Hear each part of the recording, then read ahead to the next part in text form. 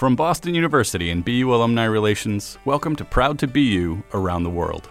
I'm your host, Jeff Murphy, and this season we're taking the podcast on the road to meet some of our most interesting and accomplished alumni navigating life and careers in cities across the globe. My guest today is screenwriter and filmmaker Rel Dowdell.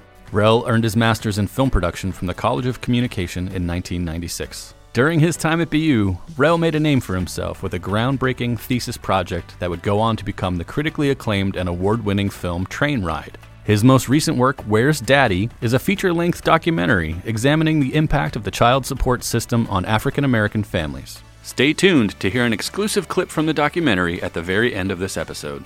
Rel is one of over 4,000 terriers in Philadelphia, and he shares both the challenges and opportunities that go along with building a career in film in the city of brotherly love. Rel, thanks so much for taking the time to join us on the Proud to BU podcast. You're living in Philly? Are you born and raised Philadelphia? Yes. Okay, perfect. And did you grow up with artists in the family that got you into film, or how did that all happen for you? Interesting question. My mother had a lot of artistic acumen, I would say. She was really someone that always I saw as singing and painting and drawing, and but my dad, he's an avid reader. I guess it comes from, in some ways, both places, but my mother probably was the main one who I saw a lot of visually doing a lot of things that were artistic around the house, if that makes sense. Sure. So when was it that you fell in love with film? And was there like one movie that like just changed everything for you? Wow, that's a good question right there. You know, my mother took me to a lot of movies when I was young. A lot of them, whatever was out, we saw it, and it wasn't like a specific palette of movies. We saw everything from, I remember seeing Tootsie to, David Cronenberg movies, and it didn't, whatever was out, Raiders of the Lost Ark, I was a kid, Rocky, it was like, when you're young, and you're in this theater, and you see this big screen with these powerful visuals and these driving stories, it has an impact on you for sure. That's why I say, I think nowadays a lot of times a lot of young people are probably getting cheated out of the experience because a lot of stuff is streaming. It's not the same effect like it when you're in a movie theater when you're 8, 9 years old and you see the curtains pull back and you see, Harrison Ford pull out a whip and these great sound effects and Close Encounters of the Third Kind or E.T. or all those movies, Jaws, it really does have an impact on you. So I think that's where this driving force of wanting to contribute came from. It's interesting. One film that I saw that was very artistic that I could say had an effect on me as far as looking at how I was marveled at how the film was made was a 1976 film called Bugsy Malone. That was pretty interesting because Alan Parker used these young kids in adult roles. They were playing like gangsters, and it was a musical. So I was like, wow, you have, I think Scott Baio was in it, and Jodie Foster was in it, and it's pretty fascinating to see young people play adult roles. So I think I read that you went to Fisk University as an undergrad. Yes. Were you already had an eye on being a filmmaker, or what? No, not until I read an article about filmmakers that were going to graduate school for film. Like Spike Lee went to NYU, and I read John Singleton went to USC, and Charles Burnett went to UCLA. And I was like, wow, I didn't know you could actually go and get an education in film. So I applied to, all those programs. I got into USC, which is number one program in it, which everyone knows. And I applied to BU as well. I was like, I want to go on the East Coast, well on the West Coast. So I got into both programs, but USC started in the spring, and BU started in the fall. So I didn't want to lose any time. So I went to BU, and that's why I ended up there. But it wasn't. There was no film. There was no film like a lot of film classes at Fisk. Fisk was more of a liberal arts. Got a lot of good writing training. Right. But it was reading about this new Renaissance wave of black filmmakers. Julie Dash, Spike Lee, John Singleton, Charles Burnett, and I was like, wow, these people are going to film schools, and they're wreaking havoc. They're making a name for themselves in these programs. And I was like, I want to go and try to emulate the same somewhere. So when you got to BU and dove in, was it what you thought you wanted it to be? Were there any surprises? Or tell me more about your experience here. And not classes. Really surprises. I mean, I'm competitive, so I knew that film was. I know that film schools are competitive because the students are competitive. But at the same time, I wanted to build relationships with people. Like I wanted to develop, a team of people that I could kind of like build with, and make good things with. That at BU doesn't. A lot of students there, I think, don't really. I think a lot of people come there wanting to be directors, and everybody can't be a director. That's not possible. Once a lot of people get to film school, they realize that their strength may not be in directing. It may be in editing, it may be in lighting, it may be in set design, it may be in cinematography, it may be in a lot of different fields, but I remember a lot of the students that wanted to be directors, and slowly but surely they realized that their strength was not in directing, so they went into other fields. So was it what I expected it to be? Film school was unpredictable, so you can't, I don't think any film program you can go in and say, I expect it to be like this, because it's like, film is an ever-changing palette of education. So I just came in not wanting to be, I wanted to be like a sponge and learn as much as possible and see what other people were doing and make my own way. So when I was in film school, Quentin Tarantino was the rage. Pulp Fiction was out, and a lot of the students wanted to be like him. And I was like, nah, I want to be my own person. Like, I don't want to, everybody was putting all their student films, dressed up people, the costuming was like Reservoir Dogs or Pulp Fiction. And I was like, that's cool, but it's not original. Mm-hmm. I wanted to come there and be original. And that's how I was able to succeed, because I kind of came in with this particular trajectory of being myself and being true to my own vision and true to my own art. Absolutely. So you mentioned that one of your goals was to come in and build a team of people that you could create with. I know from talking with you that you were pretty successful here, and your thesis actually did very, very well. Were you able to build that team for that, or tell me more about how you ended up, like what you produced while you were at BU? How did that work out? I knew that there was BU and then there was Boston. So what I did was, like, even though BU was the film school, I looked at the whole Boston community as a way to get involved with the process. So the Huntington Theater was around at that time, and Esther Roll was there doing a play, Raising the Sun, well-known actress. So I found a way to meet her, and I found a way to get her involved with my thesis project, which was miraculous, because very rarely can you get an established Emmy-winning actress to be in your thesis project. But I'm a networking person. I'm a person that I'm not afraid to go and meet people or get in front of someone. I had a fantastic cinematographer, Bob Demers, who was actually running our department there in cinematography. He read my script and said, "This is fantastic work. I want to be the shooter." So I was able to develop a team of people there by just being on outreach, not traditional networking. I was like, it's not my networking was not just confined to BU. My network was like all over the city. I found like a really good casting director who had done some work in Hollywood. I brought him on board. I had auditions for my roles with actors all over the city came in. Like I remember that when I did auditions, it took 2 days because we had it like advertised in all the publications, it was like I couldn't get through all the people because the word had gotten out about the quality of the script, and Esther Roll was in the film, and people were like, "Wow, I want to audition for this movie." So you have to make Boston work for you. It's not LA. It's not New York. But if you're smart, you'll be able to navigate that area in a way that's beneficial to you. I discovered Russell Hornsby. Russell Hornsby was a student there. He was a acting student there, and we were staying in the same dorm. So he heard about the film. I was like, "Yo, man, I want you to audition for the role." As a matter of fact, I just told him, I said, "I'm gonna give you the role." I don't even think Russell even auditioned. I was so impressed with how he his demeanor and I saw how the great work he was doing. I was like, "Yo, man, you're gonna be the lead in my short film."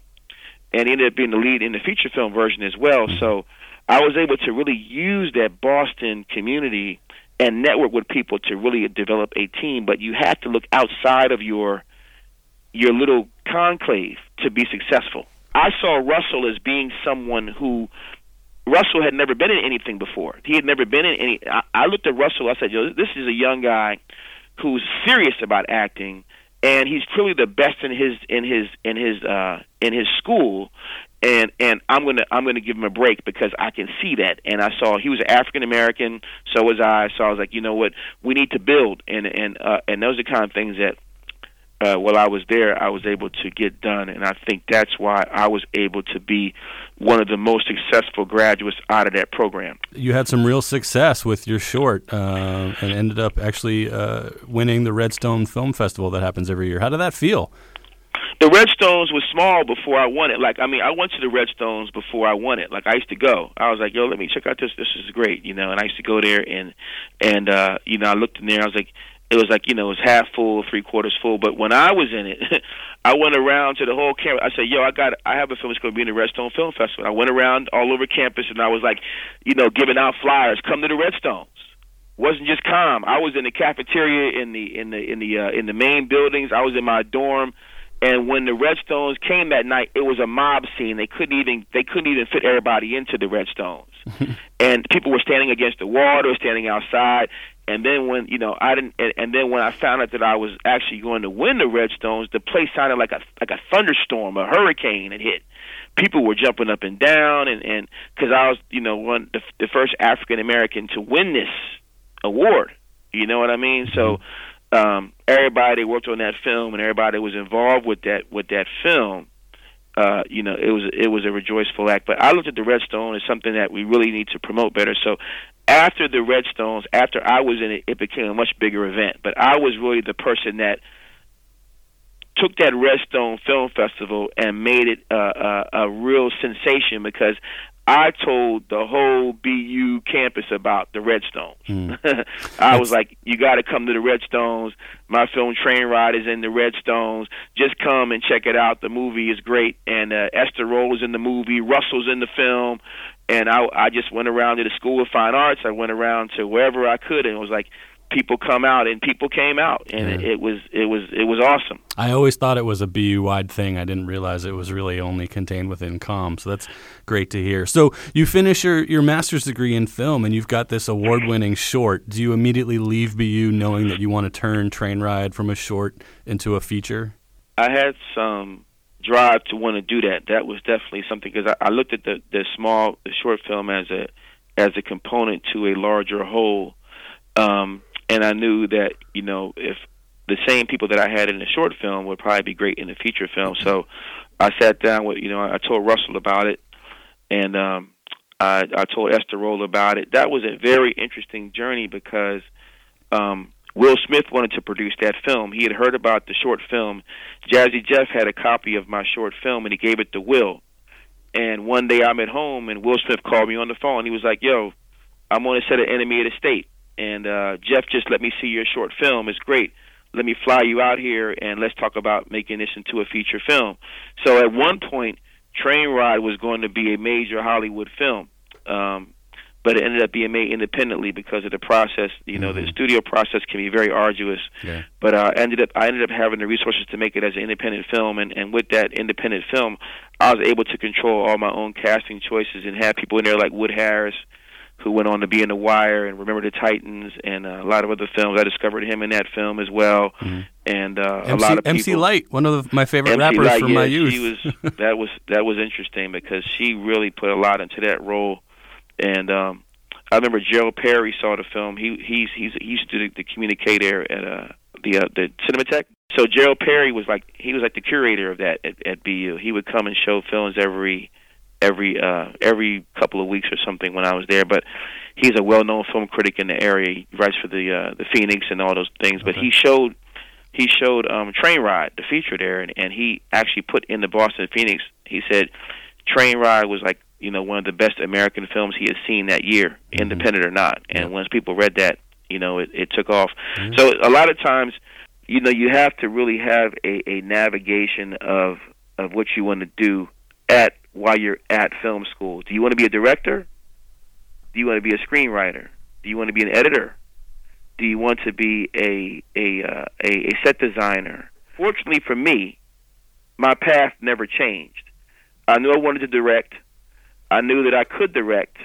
I just needed to know how to direct and how to assemble a team of people to help me to formulate my vision. And that's why I was able to be successful, because I just knew what I wanted to do, and I wasn't going to let anything impede me from doing so. In 2012, you released a feature called "Changing the Game," and you've been working for a long time. But you brought this up a little bit, and this is something I really wanted to dig in with you about. Is as a film student and then a young filmmaker, how did you navigate the balance between making art and the business side? It's difficult because raising money is, that's difficult. It's really tough. So you have to kind of be resourceful. Change the Game took a long time to raise money for, because I had several people trying to raise the money for that movie over a long period of time. Train Ride had one main investor. Yeah, I wanted to talk about that. Was that George Lilly? Yeah, George is an interesting story, because when I was in graduate school, they showed Train Ride, a short film, out in L.A. at a showcase. George Lilly had seen the film, and he reached out through alumni to talk to me, and he said, "I want to meet the young man that made this film." I was like, wow, this esteemed alum wants to talk to me. So we had a great conversation, and he was like, I want to help you out. I want to give you a sizable contribution to help you start off what you're doing. So he gave me the gift through alum, and I used that to help me get a lot of the seed work done for Train Ride, a lot of the production management team. And he and I have always stayed in touch through every project, and he helped me a great deal with my my most recent film, Where's Daddy? Yeah. But but to raise money for feature films, it's a lot of money, hundreds of thousands of dollars. So it takes a lot of usually you're not going to find one person to give you $300,000 or $500,000 or $1 million. It takes a team of people usually to raise that kind of money, and that's why the process is so long, because you're not raising small money. You're raising a lot of money that has to be, bonded, completion bonded, to let the investors know that you're going to actually finish your projects. Right. So I'm curious, you mentioned Where's Daddy, and I definitely want to make sure that we talk about that, because you changed from features, and your most recent project is a documentary. Did the business side of things have anything to do with that, or was that purely an artistic decision? That was purely artistic. I just was like, I had no aspirations of making a documentary. I just knew I know documentaries are very challenging, because you're not dealing with a scripted format. You're not paying actors. You're really subject to an unscripted type of palette where you have to really roll with the punches. Some things you can plan, where you want your shoot to take place, certain camera moves, certain things, but as far as what is the subject going to say and how is the subject going to react to what you're saying is totally unscripted. So, I think making a documentary really is something that every filmmaker should try to embark on, but that was purely artistic due to the sense that I wanted to show a different side of the African American lifestyle, where there previously been a lot of stereotypes that were believed about it. So, and Where's Daddy is about the child support system and sort of ingratiated discrimination against African American fathers in particular. What caused you to want to tell that story, and what do you hope is happening because of the movie that you made? That's interesting, because when you make a documentary, you don't know how it's going to be received, especially when you're dealing with something that is sensitive, because everybody, no matter from the wealthiest to the most destitute, has an opinion about their father. Is your father around? Was he around? Is he not around? If he's not around, do you know why he's not around? Are you close? Are you not close? Were you close at one point and not close anymore? Did child support have an effect on your family?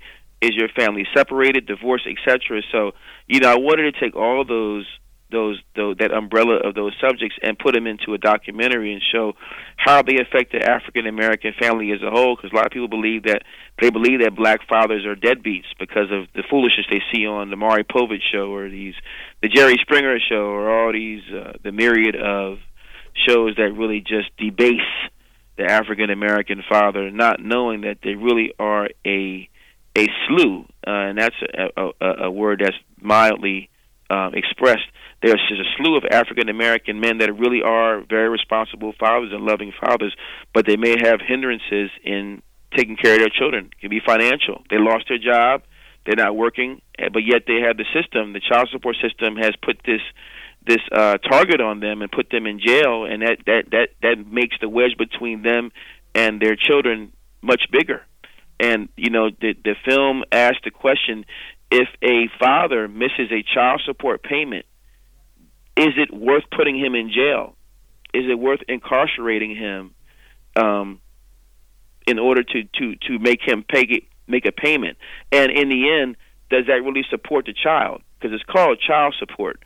So does removing the father out of the equation altogether for whatever time period he's in jail for child support or whatever, does that help the child if the father really was active? And I think that film answers those questions, or at least addresses those questions very, very well.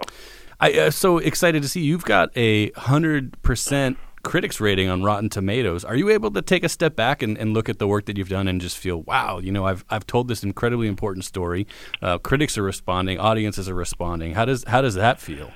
It's interesting because I didn't know that would, I didn't expect that type of response because it's a very sensitive subject. But one thing I did want to do is I wanted to be the emissary of the story. Like, you know, in the film, I'm the person that's kind of driving the narrative along.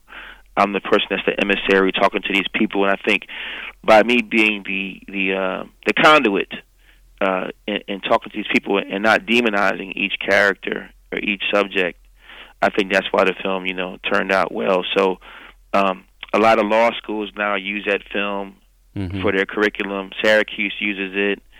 University of Kentucky Law School uses it. Princeton Library has it in their library. University of Michigan has it in this library. I'm showing the film tonight at Haverford College to discuss it with them, and that's a very elite school here on the main line of Philadelphia. So you never know, like, how something's going to be responded. But the good thing that I really like about it is that the subject of the film, even though it deals with African American characters, is universal. These are Haverford and Boston University and these are not just schools that cater to one demographic of people. These are elite institutions that cover everyone. I think that this issue of the child support system was one that was passed due to be discussed. I'm just glad to be the one to bring it out there. I know you had a theatrical release, but where can people see where they can see? Yeah, good question. I would recommend that film. The easiest way to see it, I would probably say, would be on Amazon Prime. Okay. YouTube definitely has it.